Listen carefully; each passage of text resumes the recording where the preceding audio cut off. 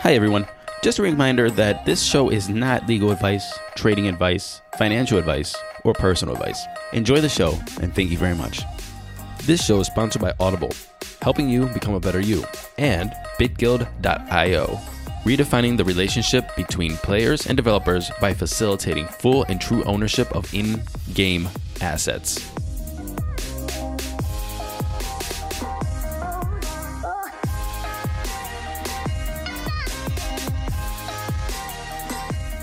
Yo, welcome to Crypto 101, the average consumer's guide to cryptocurrency. This is Matthew Aaron, and today I welcome back Josh Frazier of Origin Protocol. Josh and I had a little bit of unfinished business about P2P networks, and taking out the middleman, taking out Uber and Airbnb, and just doing it on a smart contract. Listen to our debate. But before we get into that debate, please understand there might be language or topics talked about that are sensitive. I'll put a little disclaimer in there during the conversation so you can hear it. But just to let you know that there might be some language and some content that might ruffle some feathers. So proceed at your own will. But before we go into the conversation, Crypto101podcast.com got a brand new website. I hope it's live by the time you hear it. And it's a lot easier, a lot less heavy. Check it out. And I want to say thank you to June. June was a listener that reached out and said, hey, I'll do your website for you. And I was like, wow. And she did. So thank you very much, June, for the month or more of having to put up with me and nitpicking about font size and branding. So thank you, June. And just a reminder to everybody and all the listeners out there that if you have any music that you want to send in to feature on the show, please send it in. If you want to write a blog, if you want to join Crypto 101 and help us out at any way or in any capacity, send me an email. We'll see what we can do, because Crypto 101 is community-based. It started out community. We're still a community. Also, back to the website, click on this, support us, become a Patreon. The Patreon are the backbone of our community. Join our Facebook group, send us an email, send us comments, send us questions. Everything is okay. And don't forget to check out ICO 101 with Aaron Paul. He's dropping it like it's hot, calling out ICOs, and also praising the ICOs that are doing a good job. So, good job to Aaron Paul over at ICO 101. And without further ado, enjoy this conversation with Josh Frazier of Origin Protocol. We'll see you after the show.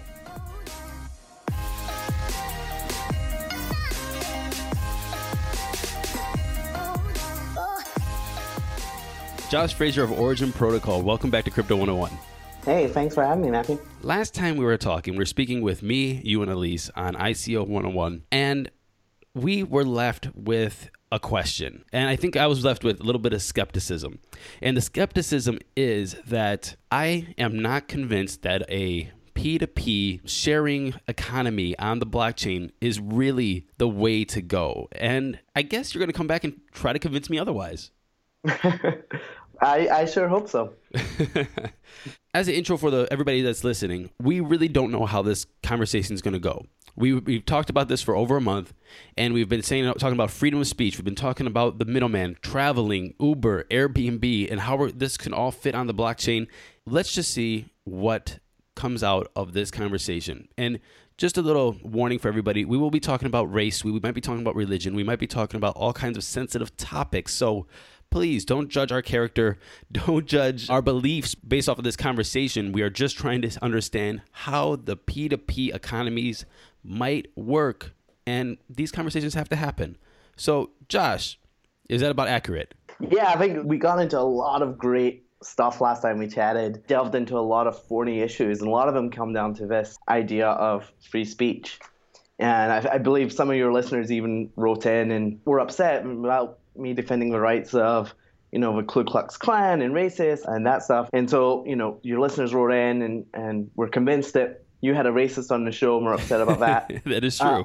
I mean, not that you're a racist, that they were convinced that you're a racist. Convinced that I'm a racist. And so, I want to start off by apologizing to the rapists, the murderers, the pedophiles, and all these people that I forgot to use as alternative examples. Because human equality is really one of my core values. Mm-hmm. And I violently disagree with the ideology of neo-Nazis and other white supremacists. But I will say the only sort of valuable contribution that they make to society is as a canary to the status on how society is doing when it comes to free speech and civil liberties. Mm-hmm. And so everyone agrees with free speech when you're saying things that they like. Right. And you're saying things that they agree with. Right. And the strength of your convictions are only really tested at the extremes. Right. It's like that famous quote from that French writer who was like, I don't agree with, what you have to say, but I'll defend to your death your right to say it. Right. And that's really what, I think a great example of that is like the American Civil Liberties Union, where they've gone to court and actually defended Nazis and they've defended Ku Klux Klan. And I think that's where I was coming from. Like, freedom of speech is such a fundamental thing to understand, and it's really, really important for people in the blockchain space to understand as well. Cool. So then let's go down that road then. Freedom of speech and how that pertains to a P2P business or a share economy on the blockchain, and where does the freedom of speech come in? So a lot of it was around questions of, is it right for Uber to ban someone from their service for life for sending out a racist tweet? Mm-hmm. And so this is obviously this is an issue of free speech. Someone says something against a certain group, and Uber came in as a centralized authority and banned that customer, from their service, and I think Lyft did as well. Okay. And so that is a new level of censorship that we haven't really seen before. We haven't had, taxis wouldn't do that to you, for example. If you stayed in a hotel wouldn't kick you out for something that you've posted online, but Airbnb will, right? Mm-hmm. And so I think when we think about designing new marketplaces and peer-to-peer marketplaces, we have to think through these issues on how we're going to address them and what are the right rules to set around free speech, and when people say stuff you don't like, what are the right rules for those marketplaces to be governed by. Right on, man. I agree with that. The freedom of speech is very important for an individual to be able to say what they want to say, because that's part of being a human. That's part of being alive, having liberty, having thoughts, exploring ideas, just exploring in general. But just because you have this freedom of speech doesn't mean you're free from consequences. And one of the consequences that we saw here were that Uber does not want racist tweets to be associated with their platform. I also think this is a part of protection for the client. I mean, if you are that able to be an Uber driver, to deal with all kinds of races and religions or what have you, yet you're still bold enough to start tweeting these controversial ideas, then you don't know that these people that are getting into this Uber or Lyft are protected. Now, if he didn't say anything, then you know that he has at least a restraint and ideas to enough to say, hey, he's in my car, I'm going to treat him with respect until he's out of my car, and then I can have my own opinions. But that's not the case here. Yeah, so I think, so what you're talking about is what this category of what some people like to call hate speech, where the speech is targeted at a particular group of people. And I guess there's a few questions we have to ask ourselves here. First question is, are there some ideas that are so dangerous that they should never be allowed to be spoken? And if you are sure of that your side is right, maybe you should be confident enough you'll be vindicated by history, and that you can trust that the arguments on the other side will be able to weather the storm of opposition. The second question would be, what's more dangerous for society? Is it the open racist or the closet racist? Mm-hmm. Is it the Nazi marching on the street or a Nazi in hiding? Right. Is it the open pedophile or the secret pedophile? Now, all of this stuff is uncomfortable. It's very upsetting. But then I would argue it's far more dangerous when we start squashing free speech. And what happens is that's going to start going underground. And it's far more dangerous when you have people who are carrying out their hatred in private, because those thoughts and ideologies aren't going away. It's just a matter of whether it's going to be out in the open where everyone can see and can take sort of preventative measures to avoid it. And then, sort of a really hairy question here is, who gets to define these rules on what counts as hate speech, right? Is it Uber that should be the arbiters of what hate speech is? Should that be up to the government? Do we want the government defining hate speech? And certainly other countries around the world have taken that position. But then, of course, there's risks around that, right? Today, that would be Donald Trump who gets to make the rules on what counts as hate speech. And tomorrow it could be someone way worse. And so I think, there's a great quote from Naval Ravikant, and he says, give your worst political enemy the power to decide what is hate speech and what is disinformation, and then you'll realize that free speech isn't something we should ever compromise on. Where I'm coming from around all this stuff is we have to be free speech absolutists Obviously, everyone's listening to this podcast is, into blockchain and cryptocurrencies. And this is one of those issues that we're going to have to face and really have strong positions on going forward. And the reason for that is that free speech in the United States and a lot of other countries around the world is protected. But money is controlled. The government thinks that they should have controls on money and be able to decide who you can and can't send money to. But Bitcoin is about this realization that code is speech and money is just code, and so money is speech. And so we have this real challenge coming, and that is society is used to free speech but controlled money. But what happens when money becomes speech? And so one of two things is going to happen. Either money is going to become less controlled, or we're going to see free speech come under massive attack. And I think that's what we're already seeing with governments when they're coming after cryptocurrency and trying to regulate it and control it. We've got this question of, are we going to let them control free speech? That is why everyone who's listening to this podcast should be free speech absolutist, because this is why this is so important. Right. I'm going to address a couple of things that you mentioned here. First, you said, would you rather have a racist have free speech and is open, or is it closed? Well, first, I think racist speech, no matter if it's open or closed, is wrong. So it doesn't matter if they're out or in. It's something that is a ideology that somehow got into this person that we really have to attack it from a different standpoint. But which one is better? It's, of course, the open, because then you have the opportunity to see this person for what they are and stop them from influencing and interacting with people on a maybe neutral ground. An Uber car, no matter if it's your car or not your car, it is like Switzerland. It is neutral. You get in there with no race, no religion, you are going from point A to point B. Now, when the Uber is already branded with a certain ideology or what have you, and it pulls up to your door, and no matter if that's in a tweet or in a review, or if it's hanging from their mirror in a Confederate flag or a swastika, it is a brand that they have associated with themselves. Now, the consequences for this are a couple of things. Now, if it's a P2P without a middleman, this person is going to look at the car and go, maybe I'm not going to get into that car. Okay, fine. That's a personal choice. Now, what if you are getting into that car and not knowing if it is? But the company might know. Maybe if there's no company, there's no middle ground, there's no Uber, there's no Airbnb, and nobody's to say, hey, I saw this racist tweet. I saw these actions. I saw them at a Klan rally. Is it a meeting or a rally or get together, social? I don't know what they do. I don't attend. Just for record. I don't know what they're called. A social club. I don't know. But these are checks and balances to protect people. This is not stopping free speech. From when Uber says, hey, you cannot work for our company or drive a company under our brand, under our flag, and have these ideas, this is not stopping free speech. This is saying you can do whatever you want, just not with me. And this is like, if you had a husband or a wife or a family member that says these whatever that is against you as well, or free speech, it's like, hey, that's great. Brother, you can say whatever you want, like whatever people or dislike whatever people you want. I'm just not talking to you. And I think that's what we're having here. And I think that free speech is more protected now than ever than saying it's being controlled by companies and we're trampling on it. I don't think so. I think that what we have now is more consequences that are set up along the way of this free speech. And now people are going to have to make actual conscious choices of what they're going to put out. If you're on Twitter and you're tweeting hate speech, racist speech, anti-LGBTQ speech, you have now an audience that is going to push back.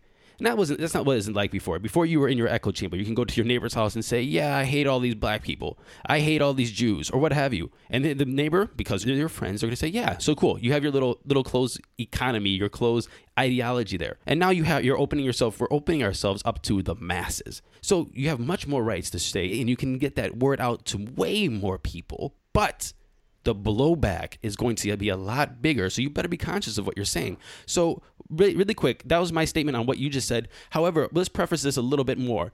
We are talking about a P2P economy where I can be an Uber or Airbnb and they can build it on the blockchain on Origin Protocol without the middleman. And we can say, make an Airbnb, let's call it Origin B&B, sure, on the Origin Protocol, and it connects people to people without that middle person, right?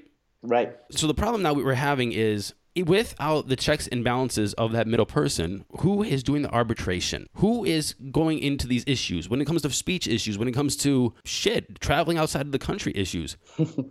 Convince me why this is a good idea. And if we remember last time we were talking about people will come in with third-party solutions, plugins or what have you, the legal plugin. And you know what that ends up being? I mean, it ends up being a middleman. So convince me that Origin Protocol or the P2P economy, the sharing economy without the middleman is the solution. If people are going to have to make third-party solutions anyway for smart contract arbitration or translation services or exchange services or what have you, why is this the solution? Yeah. So I think first I'll say Twitter is a good case study around the challenges of this stuff, right? Because they've been sort of grappling with the thorny issues around free speech a lot more than the sharing economy marketplaces have. And so, they're constantly in this tough position of being arbitrators of what is and what isn't allowed on their platform. And they can't win. Right? I feel bad for them, right? If they take a tweet down, the free speech people won't leave them alone. And if they don't take it down, they get even more hate mail from people saying, I can't believe it, you let this stay up. And they try really, really hard, right? Twitter right. Tries to be, fight the good fight for free speech. Then they start, okay, fine, we'll make an exception, we'll take that. Okay, this is really terrible, we're going to take that down. Once you give in once, it's sort of game over, right? Because people will just constantly be asking for you to take stuff down. Mm-hmm. And so the question is, right, should they create this Twitter is a good example that everyone understands, right? But what would a properly designed Twitter look like, right? Would you just let anything go and say, well, okay, we all, believe in free speech, let's just let it go? We'd all say that would be a terrible idea and would turn out to be but there's got to be some method of deciding which content gets to live and what doesn't. And so a properly designed Twitter wouldn't have anyone at headquarters trying to decide and make those decisions, right? It would be some sort of community-driven voting system where the community gets to decide or some other incentive mechanism that would have those decisions being made. What would that look like? Because right now it's sounding like if there's a voting system or the community, it sounds like tyranny of the majority. So I think blockchain actually solves this problem in an interesting way, right? Blockchain solves this problem in humanity on how do we organize networks. And it's all about making individuals sovereign instead of some king or CEO or some corporate entity. And so I think Bitcoin's a good starting point in how we should think about this stuff because it taught us about the power of incentives. And that is, how does Bitcoin stop thieves? You can steal a Bitcoin, right? I can send you some Bitcoin and then I have enough computing power. Maybe I make a purchase and then I actually reverse the transaction. But how does Bitcoin stop thieves? Well, we just make it more expensive to steal that Bitcoin back than for me to just mine a new Bitcoin, right? It's always just cheaper for me to spend all that computing power making a new Bitcoin. And that economic incentive helps people behave. And so then the question is, how do we set up an economic system so that bad actors on the network know that their bad behavior is going to cost them? Whether that is some sort of staking mechanism where there's tokens are locked up in some smart contract that they can, that can be forfeited if the community votes that they're bad actors, or it can be through future businesses lost by people who don't want to associate with you. Right. And so a lot of I think this is really the solution to the challenges we're talking to about Uber and Lyft and Airbnb and banning people. It's all about transparency and blockchain. Everything is public by default. So we actually have more visibility into bad actors than we do in current systems, right? In fact, in the early days of Airbnb, they had these instances of people coming up and setting up meth labs in Airbnbs, right? Come in, they use stolen credit cards, they set up a meth lab in the bathroom, completely destroy the house, right? And what did the Airbnb do?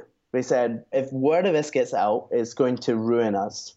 So they came in with a team of lawyers, got them, gave the people a huge check, made them sign an NDA that we would never talk about it, and they covered it all up. Mm-hmm. And so that's what, that's the other side of this of like, if these companies sometimes don't want the bad press to get out, right? If someone's raped in the back of an Uber, my guess is Uber probably is going to fight as hard as they can to cover up that story versus being open and transparent about it. So we get a huge benefit from having this transparency that the blockchain gives us. And there's a lot of people who are going to be able to see that, hey, I got into this car, but oh, by the way, there's a swastika on the window, and that actor is going to lose a lot of business because that interaction has been recorded on the public blockchain. Everyone can see it, and there's a lot of people who are never going to get in that car and won't do business with them. So the examples you gave, in my opinion, are outliers. It's a bad actor that made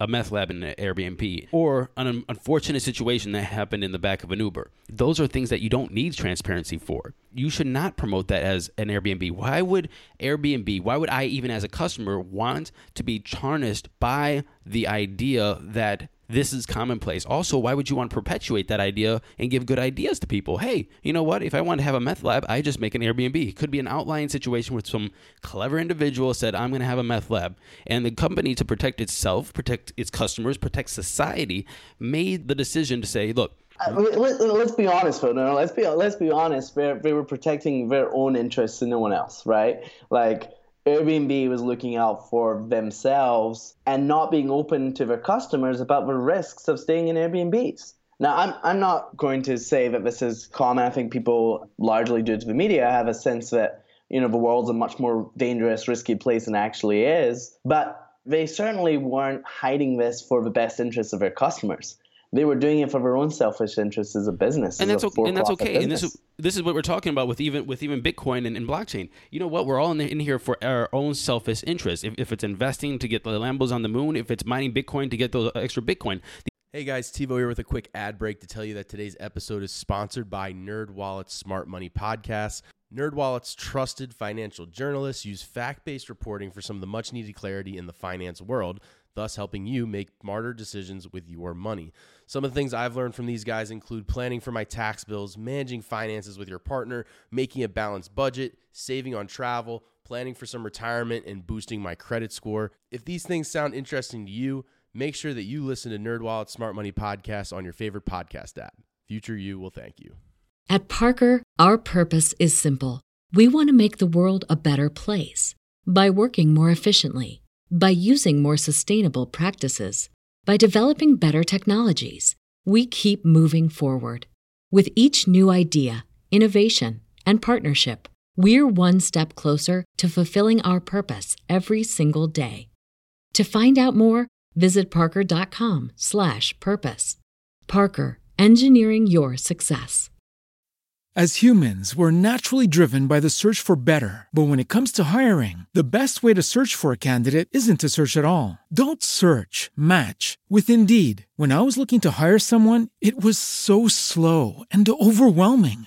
I wish I had used Indeed. If you need to hire, you need Indeed. Indeed is your matching and hiring platform with over 350 million global monthly visitors, according to Indeed data, and a matching engine that helps you find quality candidates fast. Ditch the busy work. Use Indeed for scheduling, screening, and messaging so you can connect with candidates faster. And Indeed doesn't just help you hire faster. 93% of employers agree Indeed delivers the highest quality matches compared to other job sites, according to a recent Indeed survey. And listeners of this show will get a $75 sponsored job credit to get your jobs more visibility at Indeed.com/podcast. That's Indeed.com/podcast. Terms and conditions apply. These are selfish interests that actually work toward the common good, and their selfish interests worked out to the common good. So I disagree, and I'm sorry that I'm getting really forceful with this. I disagree that you say it's their selfish interest. Of course it is, but that doesn't mean it's bad.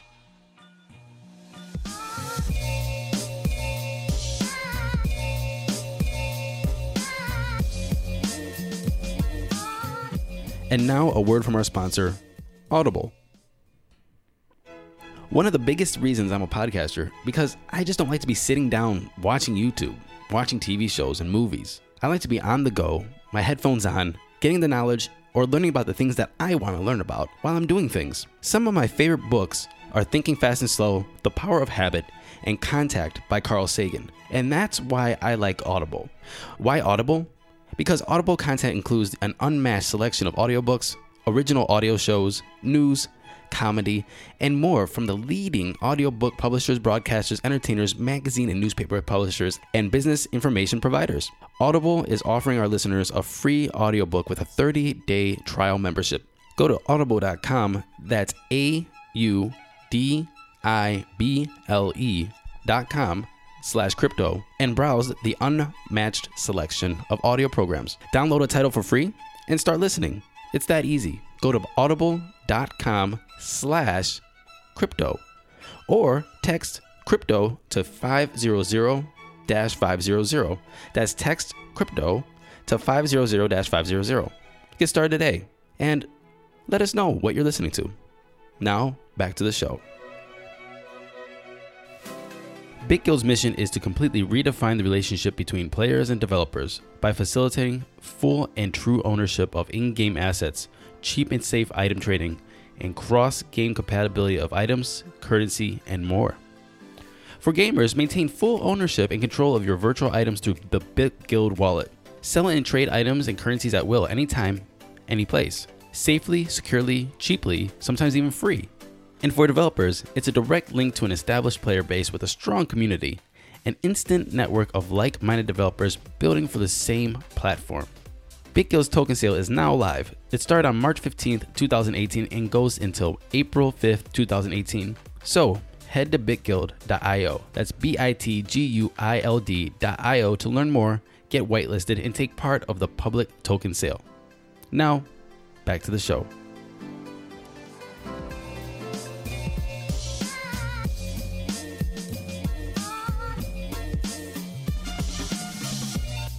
How about this angle? How about we have the average person and let's have them rent an Airbnb, and let's say without Airbnb, the middleman to say, hey, you get a refund. Hey, this was not right from one side or the other. Let's say, I remember the last situation I told you was bed bugs in my Airbnb in Taiwan. I had bed bugs and my arm got bitten up. It was like, 50, 100 bites on my arm. And where would I go if this was a P2P? Would I complain? Would I leave a comment? Could I get a refund? If I'm asking for a refund directly from this person that I'm hosting from with their bed bugs, are they going to give it to me? Okay, luckily I speak Mandarin, so I can communicate with them. Well, they're Mandarin speakers and I speak English. Who's going to be the middleman? Who's going to be the translator? Now, since I'm in a foreign culture with a foreign language, what's to prevent them to bring their friends over and say, hey, you know what? You're wrong. She's right. There's more of us than you. You just move on. So I think that there's a lot of other issues here with the middleman. So again, let's go back to your ideas of freedom of speech, protecting the company, the middleman, arbitration, all these things. How does this look for the average consumer or the little guy? I'm not saying we shouldn't have some sort of method of arbitration. And that there shouldn't be some mechanism for you to get a refund if you show up on Airbnb and get covered in bed bugs. Right? I think we can create protocols by having a smart contract being routed to, some support center that's run by some centralized organization, and those people and the support team can make a call on whether to issue a refund and tell the smart contract whether to refund you and pull those funds out of a smart contract or not.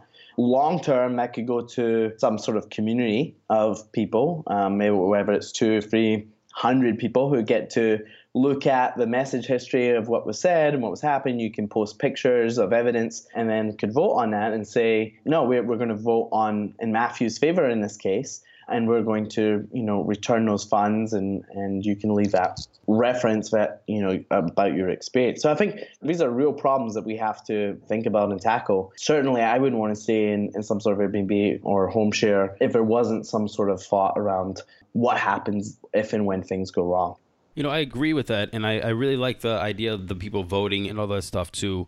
I think everybody that's listening to this podcast right now needs to go back and listen to Origin Protocol and the chat with Joey Krug of Augur to understand how these platforms are going to work when you're staking your reputations, and your reputation is actually something tied up in a smart contract, a coin. So you can't just leave a comment willy-nilly. You have to stake your reputation, your coin, some value in order to leave that on there, and then that's voted on by either the outcomes or consensus of the network or what have you. So a lot of things that Josh is talking about right now, you need to have a base of understanding about those two ideas, Augur and Origin Protocol.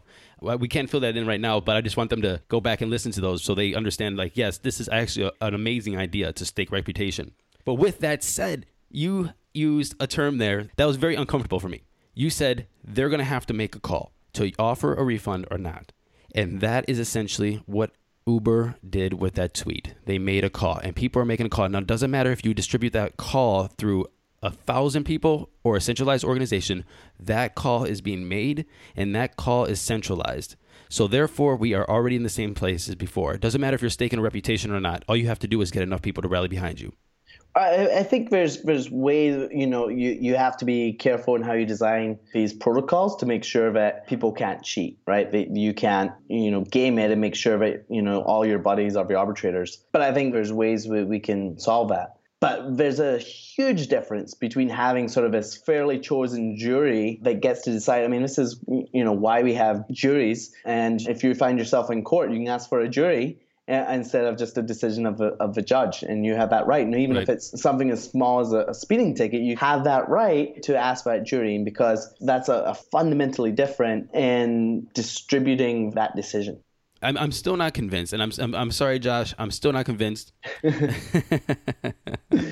and again, I just want to tell the listeners that Josh and I picked these sides on purpose. We could argue both sides, but we just wanted to argue these sides. So please don't hold any of us against our ideas. But I'm still not convinced, because we say you can create a protocol, you can create a smart contract to arbitrate these ideas, and that's the thing. You can't. And I'm still not convinced, and I haven't heard from you why you think we can. And I understand that Origin Protocol is the railroad tracks to have these rail cars of Airbnb and dApps built upon, in this kind of sharing economy system. But I am still confused, not understanding how I'm going to be protected as a consumer. I am still not understanding how a smart contract can fill in the common sense of communication with the middle person. For example, my situation with the bed bugs. I called Airbnb. I explained to them. We got in a group call with the landlord. It was a system of understanding each other's points of view and what happened. This wasn't if Matt stays there and gets bed bugs, then he gets refunded his money. Yeah. So I think so. So first of all, I'll be first to admit, so much of it at this point, actually, it's theoretical, right? We have all these ideas. I think we have some good thesis around this on how it would work or why it would work. But to be fair, this hasn't been tested. None of us is in production. No one's using it. All they are ideas, and we'll have to see whether this will work or not. But I do think there are ways of doing decentralized arbitration of when an issue comes up. There's some way that you can report that. You could send a message from some application that would talk to a smart contract. That smart contract would find perhaps people all over the world who are being paid as arbitrators, where they would be able to, be looped in, whether on a voice call or just looking through the text history of what's going on, and would be able to, get full context on your situation and make a decision. So yeah, there's people behind it. It's not the smart contract that would be making that determination. We're still relying on human judgment. But the big difference here is that the rules of the game are all open and fair and transparent, and everyone knows exactly how the rules of the game. Everyone knows that no one's cheating. And that's what we don't have that in these centralized models, where what happens, the decision that's made, is completely at the mercy of that corporate ruler and whatever they decide they want to do in that case. And you don't have those open and fair and transparent rules that we are able to get in this new decentralized world. I really I agree with you to an extent with that, is that this transparency of how things are governed, and I hope this goes to a lot more places, of government to corporations to sharing economies. I think that's amazing to have this on the blockchain where it's immutable. You could just see, everybody understands this is the rules. But with that, and the question is where this goes, right? So right now, Airbnb, you're okay with it being opaque and not seeing the rules because you feel like they're going to treat you fairly. But part of this is future-proofing. What if Airbnb starts making arbitrary rules where they look at you and say, you know what? Like, we haven't made enough money off of this Matthew guy, so we're just going to say tough luck, and we're not going to do anything, right? You're okay with it now, but like there could be a point where they say, well, he doesn't have that big an audience. The impact, he doesn't seem to have that many friends on Twitter or Facebook. We're just not going to treat him as well as a customer. We've already seen companies that are doing this, right? Where they're tailoring their customer support at different levels based on how big of an audience you have, right? And so I think like that's not how we want these new marketplaces to run, where, we want those open and fair and transparent rules where everyone is playing by the same rules and there's no question about whether it's fair or not. You might not agree with the outcome, but you agree that the process by which you got there was fair. Just like when a jury trial doesn't mean that you're necessarily going to get the right outcome every time or you're going to like it, but at least everyone can agree that it wasn't just some dude up there in a robe that made that decision. It was this jury of your peers that made that decision, and you can at least say the process by which we got to this decision was fair. I just want to say two things, two comments to what you said. First, it goes back a little bit, and you say that this kind of P2P was never done before, and I think that it was. Craigslist, eBay did this before, and why didn't Craigslist become the hotspot for the sharing economy, even though they started out with it? Is because there was no centralized place to create the arbitration and the rules. The market didn't want it for the most part because there was lack of trust. And no matter how much transparency you're going to put on the blockchain and say, hey, if you get bed bugs, then you get a refund, you're not going to have that trusted community brand marketing outreach that Airbnb and Uber have because the market doesn't want it. And it was proven with Craigslist and eBay. Craigslist is still a massive site today and is still the leader in classifieds. But I think they weren't peer-to-peer, right? There was still Craigslist, the company, but it's sitting between you and the other people, right? Of course. Well, not really. I mean, how does that work? I mean, you put your not from a financial perspective, but from a flow of information perspective. Well, I mean, not really, right? I mean, you put your boombox up there and say, hey, I want $20 for it, and then somebody says, hey, I'll take your boombox for $20, and you bought a boombox. So try and say, put up a Craigslist posting saying, selling heroin, and see how long that listing lasts, right? Well, obviously, it's a bad thing, dude. You don't want to be selling heroin on Craigslist. This shit ain't good. You want to go to the dude. Centralized server. If it was truly peer to peer, there wouldn't be some arbitrator in the middle deciding what can and can't be listed. But see, this is my whole point. That this is the middleman is a good thing most of the time, even if it's in selfish reasons. Having somebody sitting there say you can't put heroin on a Craigslist is a good thing. It helps, even if it's selfish. It helps society. We may have to agree to disagree on that one. All right, man. See, I'm okay with that. I just feel that just because somebody says it's in my selfish interest doesn't mean that it's not in everybody else's interests. It's like, oh yeah, the company acted in their own interest. Of course, they acted in their own interest. When I'm mining Bitcoin, I'm acting in my interest. When I'm trading my Bitcoin, I'm acting in my interest. And it doesn't mean that my interest doesn't help out the guy that bought my Bitcoin or the confirmations on the network that happened because I'm running a full node. It doesn't. That doesn't mean anything. So we can agree to disagree, but there.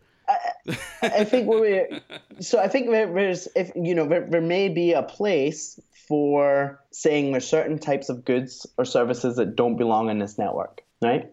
It might be if we are going to say no heroin on the network, then that should be decided and enforced in a fair and open and transparent way versus some, centralized entity that is making those decisions and trying to make those calls. We have this challenge that blockchain doesn't respect borders, and as we create these new marketplaces which are running on smart contracts and governed by that, and governments have their own laws and regulations about what is and isn't allowed, there's real challenges on how you even enforce that sort of stuff. Right. Well, Josh, I don't think we're any closer to agreeing about this. And I don't know if there's anything to agree or to disagree on. I think that this is an amazing, exciting space, exciting time to see how dApps and the blockchain just move these different economies or create different economies out of nowhere. And these are real questions and real conversations we have. And you know what? The thing that everybody should get out of this conversation, it's that we need to have these conversations to figure out as a people, as a community, what do we want out of this new technology? And if we don't know what we want out of this new technology and have those conversations, then the technology is going to dictate that for us. Agreed or disagree? I agree. Josh, and I just want to say that it must be kind of very hard for you, though. Before we go, I just want to say that it must be very hard for you because there's a balance. And I know how hard it is to have an opinion, to be an idea leader, and create technology that's going to change the way we approach these conversations, and yet still launch a product in a company and try to keep those ideas within a relatable brand so people invest and support your company, yet still have these hard conversations. Origin Protocol is not your traditional company. We're not building this in the same way. It's completely open source, where it's not, we're trying to create marketplaces which are, we're trying to get rid of the middlemen. We're trying to get rid of those people who have too much power. And so what we really believe that what we're creating here is too important for any one entity, government or company or individual to own or control, including us.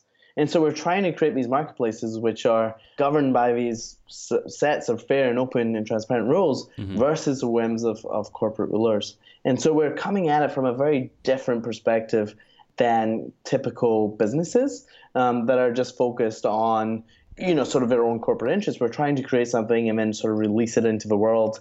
I understand that. And then once you create something and release it into the world, I guess your creation is going to have a lot of this ideology on it. My question is, with opinions and ideologies, do you think that what if those ideas and ideologies affect the implementation of the adoption of Origin Protocol? Do you think that's even possible? I think You understand my question, though, right? I think so, yeah. So what if we end up hurting the adoption because of the way that we're taking it? Yes, exactly. Yeah. So I think this goes back to the question of how we're building this, right? We're not building this and retaining all of the control for ourselves. This is an open source project. If people don't like it, they can actually fork it. They can take it in a direction. And when you think about forking it, there's sort of two different things that you have to fork. The first one is the technology, right? So that's the easy part, right? You can fork our code with one click on GitHub, and now you've got a clone of our code. And the second thing you have to fork is the community, and that's a lot harder, right? Because you've got to convince people that the other way is more important and that approach is better. But if you can convince enough people that, Josh and Matt are idiots, their approach where they, put free speech and personal liberties first, that's stupid, and someone forks it and says, we've got a much more centralized version of Origin where we have a central dictator set up who makes all these calls, and we'll get Matthew a fresh bed in a nice new Airbnb without bed bugs. They're free to do that. And so I think no matter what, we're trying to move the ball down the field.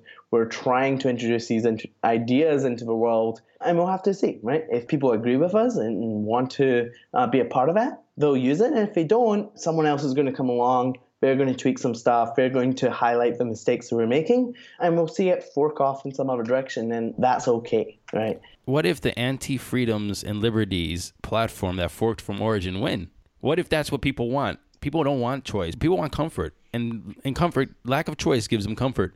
Or the idea of lots of choice when there's no choice. Kind of like Coca-Cola having 40 fucking brands of soda pop. But I'm still buying Coca-Cola. I hope that doesn't happen. Obviously, we're going to work really, really hard because we think that free speech and personal liberties are really important. I really have faith that people are going to agree with us and they're going to value the open and fair, transparent marketplace, which doesn't charge them fees and isn't being censored or being the censors, and that people want to be part of this new and open network. But we'll see. We will see. We will see. Josh, do you have any closing statements about Origin Protocol or the P2P business, the sharing economy? If you want to learn more, like Matthew said, check out our last podcast where we talked a little bit more in depth about what we're up to. And you can also learn more on our website at originprotocol.com. Matthew, this was a lot of fun. Thank you for having me back. It's great to debate these things with you. Yeah, I think we probably have more in common than we let on.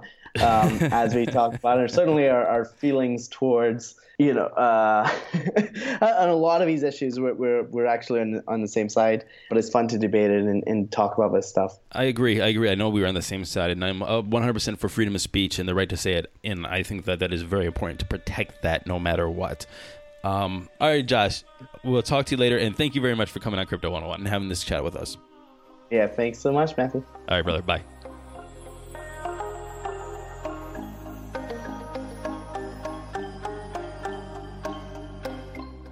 Thank you very much for listening to this episode of Crypto 101. If you have any opinions about any of the things that we were talking about in this episode, come over to our Facebook page. Let's have a discussion about P2P, smart contracts, the middleman, freedom of speech, what have you. All of these ideas are affecting how blockchain and blockchain companies are built and what they're going to do and how they're going to perform in the future. So these are important conversations to have. Anyway, we'll see you on the Facebook page for more conversation, and thank you for listening. This is Matthew Aaron with Crypto 101.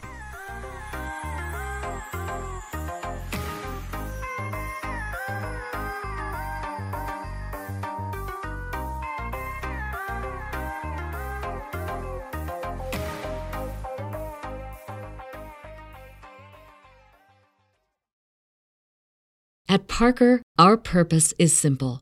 We want to make the world a better place by working more efficiently, by using more sustainable practices, by developing better technologies. We keep moving forward. With each new idea, innovation, and partnership, we're one step closer to fulfilling our purpose every single day. To find out more, visit parker.com/purpose. Parker, engineering your success. As humans, we're naturally driven by the search for better. But when it comes to hiring, the best way to search for a candidate isn't to search at all. Don't search, match with Indeed. When I was looking to hire someone, it was so slow and overwhelming. I wish I had used Indeed. If you need to hire, you need Indeed. Indeed is your matching and hiring platform with over 350 million global monthly visitors, according to Indeed data, and a matching engine that helps you find quality candidates fast. Ditch the busy work. Use Indeed for scheduling, screening, and messaging so you can connect with candidates faster. And Indeed doesn't just help you hire faster. 93% of employers agree Indeed delivers the highest quality matches compared to other job sites, according to a recent Indeed survey. And listeners of this show will get a $75 sponsored job credit to get your jobs more visibility at Indeed.com/podcast. That's Indeed.com/podcast. Terms and conditions apply.